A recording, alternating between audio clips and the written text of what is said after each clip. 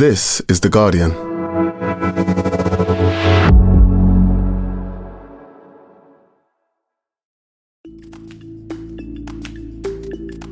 Today, how to make the most of your memory in 2024.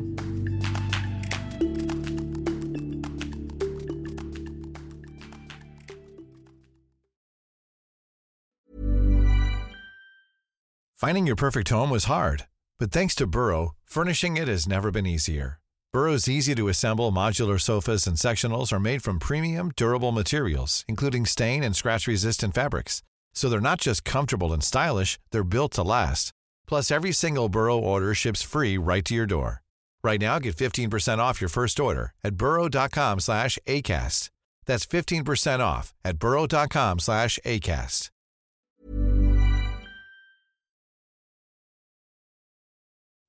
The chances are that you're listening to this while you're doing something else. Maybe you're idly scrolling through your phone or doing the washing up. Perhaps this is on in the background while you clear out your wardrobe or catch up on work emails. But in the spirit of the new year and a chance to do something differently, I'm going to boldly suggest that you stop. Because if you're like me and you wonder about the health of your brain, if you wish it could help you remember better and you could improve how you keep the important facts in, well, you'll want to just focus on this next conversation. That's really the truth of memory in general, is that less is more. The less that you can remember and the more quality, the more information you can pack into every memory, the better you will do. And our brain is constantly prioritizing quality over quantity. And that's why our attention is so limited, is because it allows us to get the most information out of something. Dr. Charan Ranganath is a foremost expert in the science of memory and author of the forthcoming book, Why We Remember. So who better to help us understand more about how modern life is really affecting our attention spans? And how might we use some of that optimistic New Year energy to declutter our minds? From The Guardian, I'm Nasheen Iqbal. Today in Focus, understanding why we forget and how to remember what we need.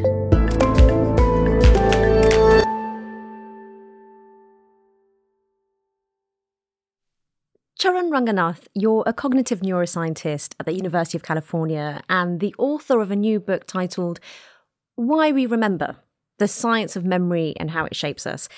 Now, I've got to let you know, firstly, that I've been extremely conscious of trying to retain every bit of information I've read from this book. So, thanks for that in the first instance.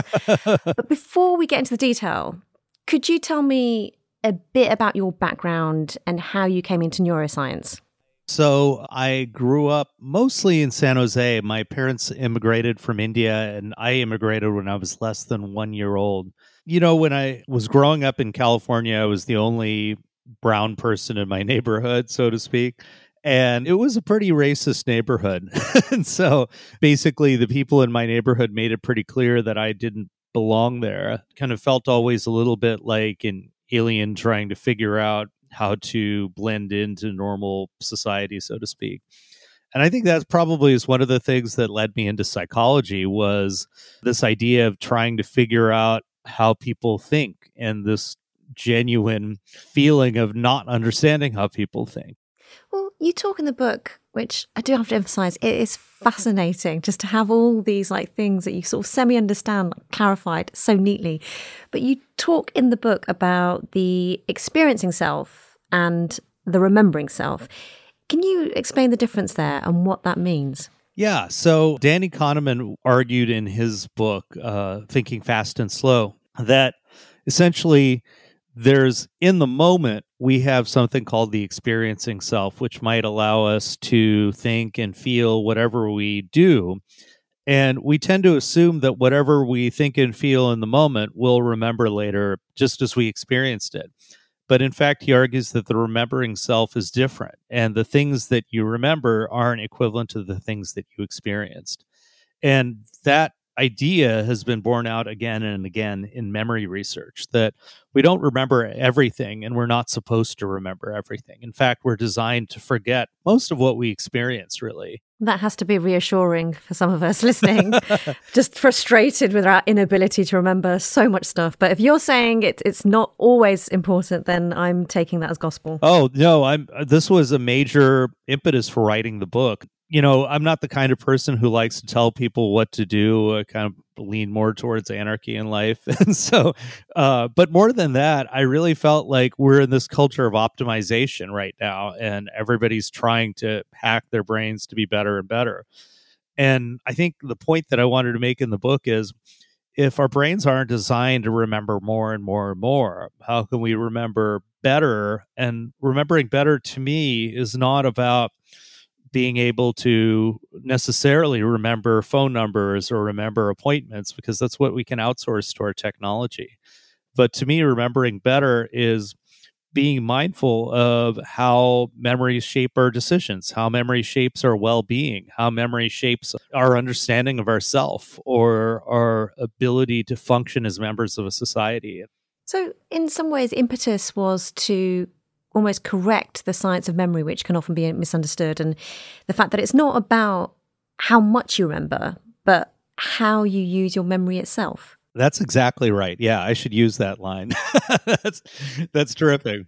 I have a hat that I wear as a memory researcher, and then in my daily life, I don't necessarily wear that hat, and so lots of times I find myself kicking myself for forgetting things. And every day I'm forgetting, where did I put my phone? Where did I put my glasses? One of those two things are lost every day. In fact, I still can't, it's been 5 days, my office keys, I still can't find them. I have to call my gym to find out if I left them there. This is not what I expected to hear from you. Even though I've read the book, I find it, I mean, everyone has this experience, right? It's so frustrating to walk into the room or open a browser on your phone or try to remember the name of a new colleague. Sharon, why does it happen so often? It happens so often because the things that we forget the most often are the things that we deal with every day. So, for instance, it's not like you just experienced one day with your keys or one day with your phone. We put our phone, our keys, our glasses in zillions of places over the course of our lifetime.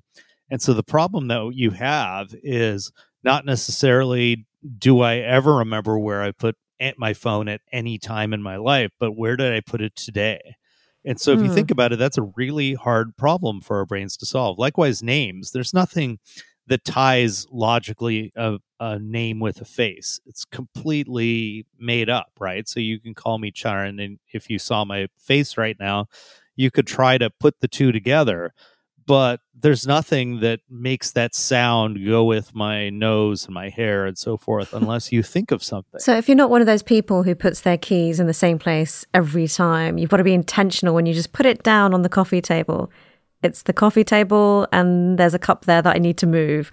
Or it's the bathroom sink and the key is now wet. Like, you've got to retain a tiny bit of extra detail. That's absolutely right. Yeah. So if you have a habit where you put it in the same place every day, then those memories aren't competing with each other. They're actually working together. They're playing together, right? But if you put them in random places, as I do when I'm in a hurry and I get home from work, Me too. Then what's happening is that you have that competition. And so you want to be able to have something that gives you a richer sense of where you put your keys today. Some kind of a sensory detail is really good. The sights and the sounds that are happening when you put your keys somewhere.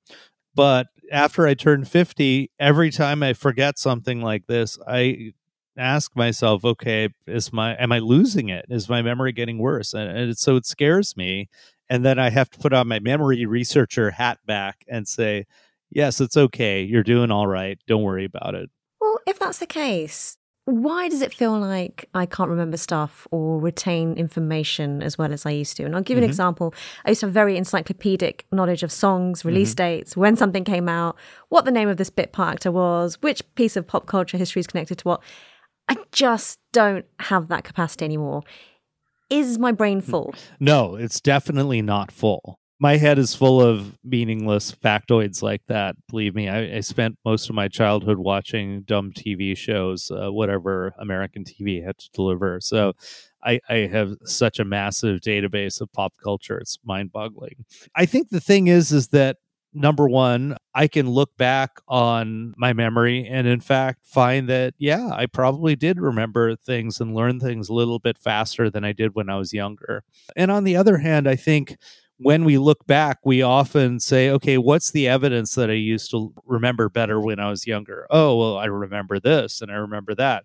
But you don't think about all the things that you've forgotten because you can't remember them. So I Fair. think this is a great example of the kind of biases that the remembering self can give you, right? Is that you look back on your life and you say, well, here's what I remember. And you use that as a compass for where you're at now. But I think a lot of us can recognise the frustration of wishing that you could, dislodge the storyline of a 90s Australian soap and actually retain information about the nuances of conflict in Armenia, for instance. Do you know what I mean? Like, it's how does your brain balance that information?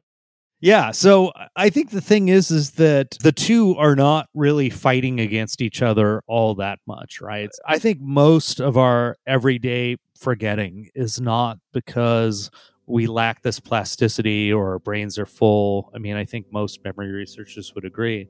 It's really that we're not attending to what will allow us to keep that memory and make it stick.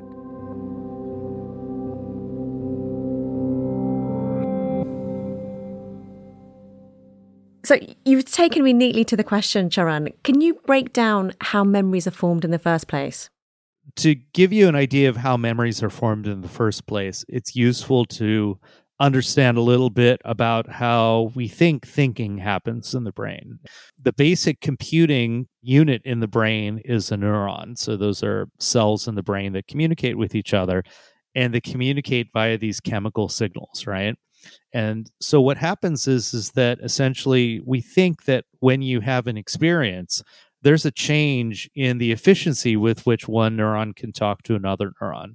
And so some neurons might strengthen their connections and some neurons might weaken their connections. All right. So that's the most basic level at which the process works. And then the second part of it is that we think that memories are in this ecosystem, right? So it's not just one thing that we are trying to remember, but they're really competing with all of these other kinds of memories. What you want to be able to do to avoid that competition is focus on things that are as distinctive as possible that make this experience very different than the previous experience. Well, Charan, two things you talk about, and I imagine a lot of neuroscientists talk about, is the prefrontal cortex and the hippocampus. Can you briefly explain what the two do and what some of the factors are that impact how each functions? Yeah, so we know that the hippocampus is this ancient brain region. So there's one theory that the hippocampus's original function was to tell us where we are and to help us navigate in the world. And I think that the modern view would be that the hippocampus orients us not only in space, but also in time. And so what we think we use the hippocampus for is as a librarian that's sorting out our experiences in time and space so that we can go back to past contexts that we've been in and pull up a particular event from our lives. So it's that ability to go back and say, yes, I remember this picnic that I had with my family 2 months ago, right? You can travel back to the past in your mind and be able to pull up that event. But there's another part of the brain called the prefrontal cortex. So in the human brain, prefrontal cortex is about 1/3 of the neocortex, or the kind of crinkly, wrinkled area of the brain that you see if you look at it from the outside, right? So 1/3 is a huge fraction. Well, what's it doing? We think that the prefrontal cortex is what allows us to use our goals to focus on what's relevant and likewise block out what's irrelevant.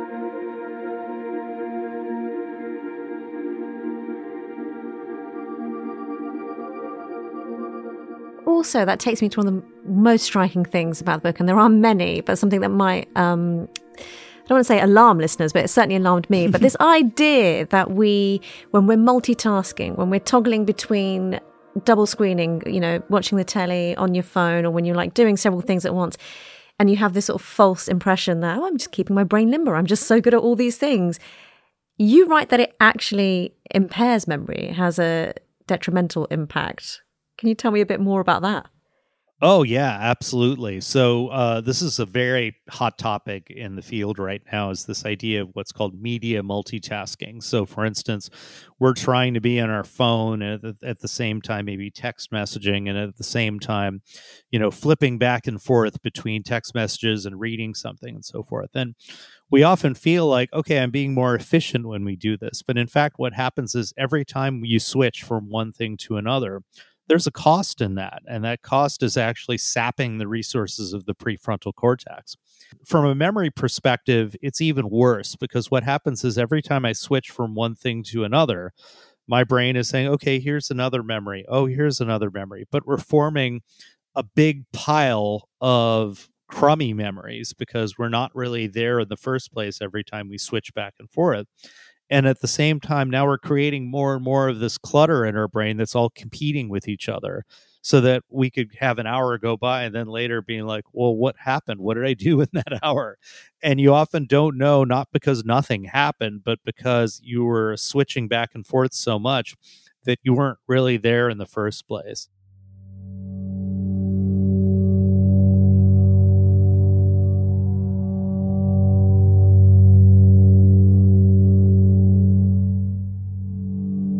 So, Charan, in the era of the smartphone, in theory, it should be impossible to forget days, memories, itineraries when you have, this constant stream of photos and calendar notifications and emails to look back on and so on. But, as anyone old enough to remember a time before them, or a time before you didn't outsource all the facts in your brain to a quick Google search, it doesn't necessarily seem to have helped. I mean, is there truth in the feeling that documenting everything and that tech is harming my memory rather than helping it? I'm not a Luddite about this stuff. I think that technology has a lot of potential to improve our daily functioning. So just the fact that I do remember the time when I had to memorize phone numbers, and now I can barely remember my phone number because I don't have to. I outsource that to my phone. Likewise, I outsource appointments to my phone. The problem comes in when we don't use the technology well. So if we try to mindlessly document every moment that we have in our lives, say with photographing things and then constantly posting that stuff, we're not in the moment, and we're creating a lot of competition in memory.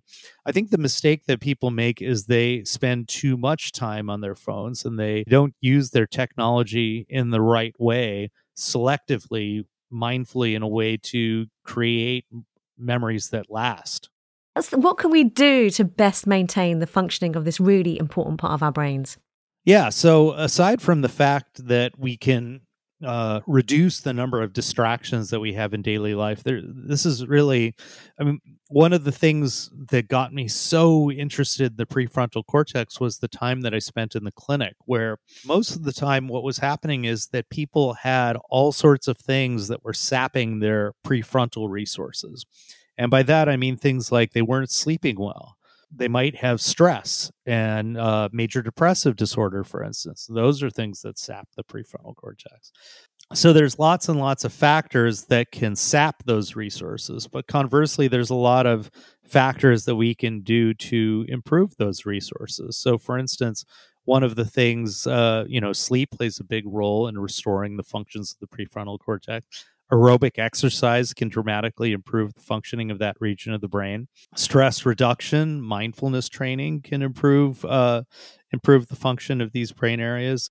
Okay, so following doctor's orders, keeping yourself fit and healthy. But what about the impact of booze, which a lot of people would admit most impairs their memory? What does alcohol do to the brain exactly? Yeah. So alcohol has a bunch of different effects. One is that it just is an amnestic drug. It blocks some of the changes that you'd want to see biologically so that a memory will stick around. Another is, it's a fascinating thing, is that alcohol changes your mental context, meaning that there's a very clear feeling that you have after you have a few drinks that puts you in a particular state of mind. And when you're sober, it's very hard to remember because you can't get into that state of mind that you were in when you're drunk. No matter what, you find that people overall remember more poorly the experiences that happen when they're under the influence of alcohol. And then there's the other things, which is that chronic alcohol use will affect sleep. It'll affect your ability to be resilient to stress. And so it's contributing to all of these changes, and it's bad for your brain in the long term. So there's really, alcohol is one of the ultimate memory blockers that we subject ourselves to. Coming up, how can you use your memory more productively?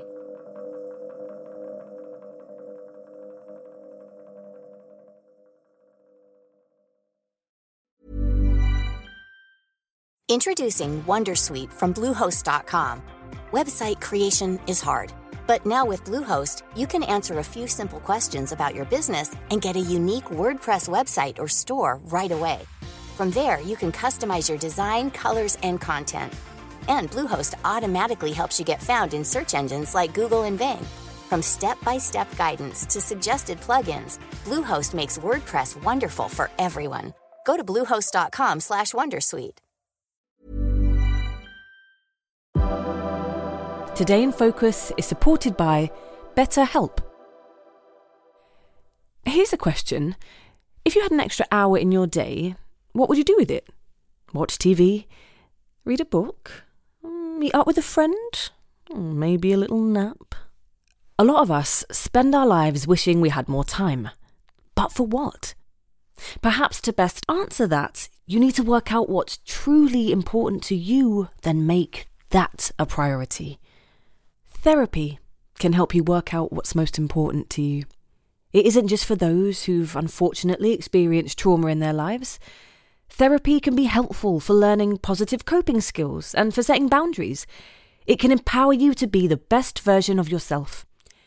If you're thinking of starting therapy, give BetterHelp a try. It's entirely online and designed to be convenient, flexible, and suited to your schedule. Just fill out a brief questionnaire to get matched with a licensed therapist and switch therapists anytime for no additional charge. Learn to make time for what makes you happy with BetterHelp. Visit betterhelp.com/todayinfocus today to get 10% off your first month. That's BetterHelp, HELP.com/todayinfocus.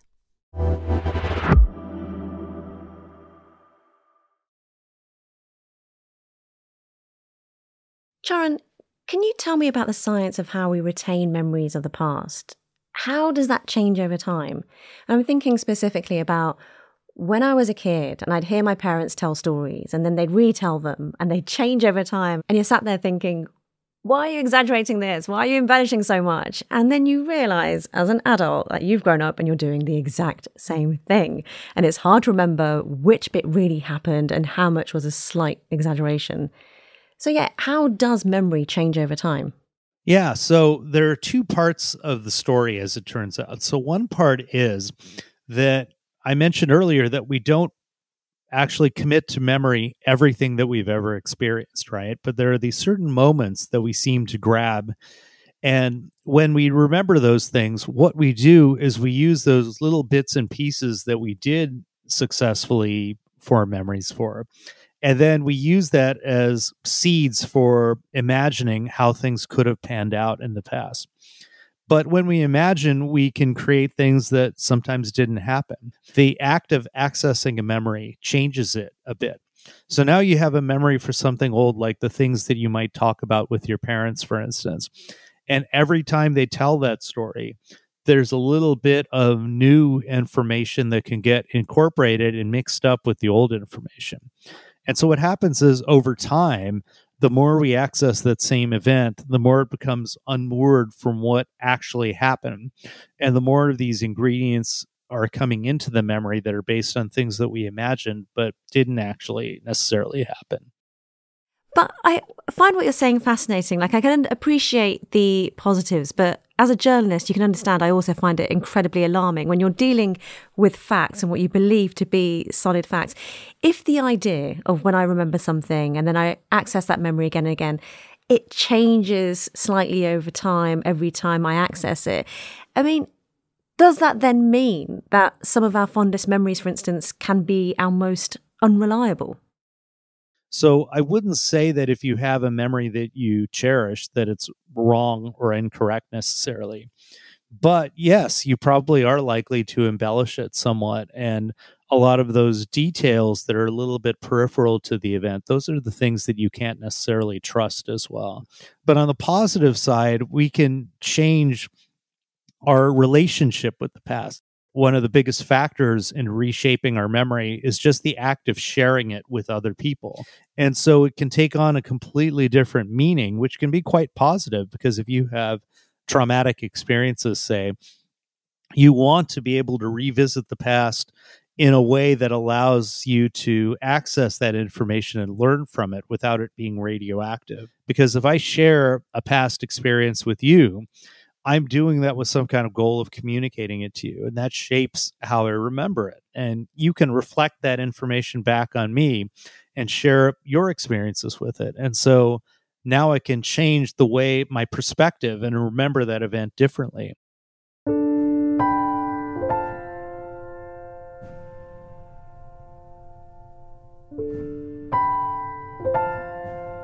Well, let's talk more about the past for a second, because I'm interested in what you say about nostalgia in the book. For instance, I find people often do this with their adolescence or their youth, where they ruminate over a period in their lives and are only able to remember the good things, even though I'm sure there were some truly terrible, moody parts. Or, you know, we all have that friend that you sort of slightly want to shake because they had a horrible time in their relationship, but they can only now look back at it with very rose-tinted glasses and feel incredibly wistful about their terrible ex. Yeah, so there's a number of factors. So one is that, when we look back at the past, again, we're looking at it from the perspective of a goal usually. And sometimes that goal is to make us feel better or to seek comfort, right? So looking back in nostalgia can be a very good thing. So there is this positive memory bias, I think, that many people have, but that positive memory bias can lead to this nostalgia that's toxic, where people say the past was so great and the present is not like that. It's not living up to what I came to expect of life from the past. But like I said, when we're revisiting the past, we're getting a biased sample of all these things that we've experienced. We're not picking up the boring things. We're not necessarily picking up the things that we don't want to think about, right? So that can give us this illusory sense that life used to be good and it's not good anymore. Or in the case of thinking about this at the collective level, thinking about life in America used to be good and it's not great anymore, and we have to make America great again, right? And so that's a kind of a toxic nostalgia that really contaminates your sense of the present. And that's why the word nostalgia was actually coined by a Swiss physician who described it as a disease, not as something that was necessarily positive. Well, it seems like the memory's doing a delicate dance here, because as you said, recalling positive events can create a happier life. But at the same time, nostalgia and thinking that the best days were behind you, either for you or the entire country in the case of America, also not helpful. So is there a healthier way of thinking about the past? Yeah, I think it's that if there's one message I really wanted people to take away in the book, is that memory is not even about the past. The reason we have this capability is about the present and about the future. It's this pool of resources that we can draw upon. It's not some kind of a deterministic thing that is, a static record of the past, but it's really something that we can draw upon flexibly in useful ways. So if I'm looking back on these great experiences in my life, I can do that to say to myself, how can I learn from that experience? So there's research showing if I look back on times when I was altruistic and kind, that can make you more likely to be altruistic in the present. Sometimes what I think is really helpful is to look back on things that are actually inconsistent with how you're feeling right now, to flesh out and give you more information about what you could do in the present. Like when we feel stuck, rather than just being stuck in the past, say, what can I learn from that past experience to help me navigate what's going on right now, the situation that I'm troubled with? Likewise, we can look back on those painful experiences and say, what did we learn from that? You could look back with your ex and say, why is that person my ex in the first place? Why did it go so badly? That'd be a good way how to frame can I it. avoid making that mistake in the future? And I think a lot of us get stuck making the same mistakes over and over because we see the past as something that is the past, as opposed to something that we can learn from and grow from. Well, Sharon, as a final question, and for all those feeling fired up by this new year or any of those still nursing post-Christmas exhaustion, what is your top tip for a healthy mind and improved memory in 2024? Pause. Often I'm in such a rush that I'm not actually mentally there. I've really turned off my prefrontal cortex because I'm responding to one crisis after another. And I've really tried to incorporate a pause. I actually put in my monitor these Post-it notes that say pause. And that allows me to take a break for a moment, step outside of the things that are consuming me in the moment and say, hey, what's going on here? And I ground myself in the present. And that also gives me time to reflect on what's happening right now in a way that I can, be constructive with and, focused on. I think the other power of the pause is it actually keeps us from remembering too much. Sometimes we get stuck in our head, and like I said, you don't want to remember things all the time. You want to use it as a resource. So essentially, stop, take a moment to be in the moment. What else works? Change your context from time to time. Try to make sure to curate your memories in a way so that when you look back next year, you'll have a bunch of memorable experiences that you want to pull from. You never know which is going to be the moment that you carry with you for the rest of your life, right? And so I find a change of context really helps me when I go to different places. It gives me a distinctive memory that I can look back on fondly. Even when you go on holidays, try to document those moments that put you back in that place and time. Don't take pictures of every site that you see, but take a picture of, your spouse or your child, like laughing. Take a picture of some goofy statue that you see, things that will put you back in that moment. And I think taking this approach of quality over quantity and less is more with memory really can help you in the long run. Sharon, thank you so much for your time. Thank you. This has been fantastic.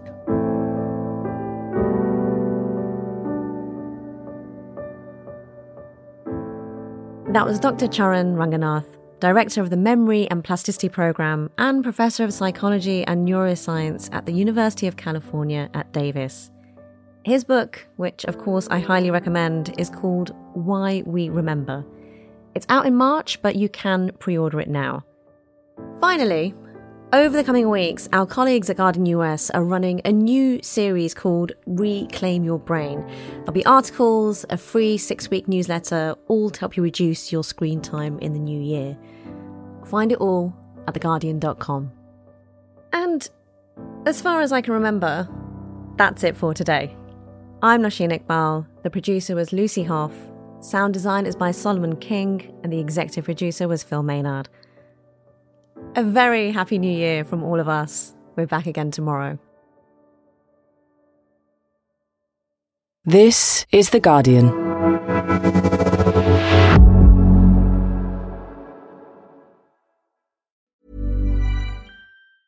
Tired of ads barging into your favorite news podcasts? Good news. Ad-free listening is available on Amazon Music for all the music plus top podcasts included with your Prime membership. Stay up to date on everything newsworthy by downloading the Amazon Music app for free or go to amazon.com/news ad free. That's amazon.com/news ad free to catch up on the latest episodes without the ads. A third of students are less than happy about their university choice, new research by EY has revealed.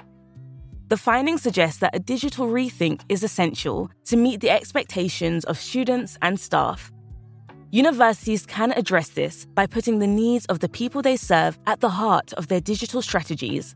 Learn more about the future of human-centered higher education at theguardian.com/transforming higher education. This message was paid for by EY.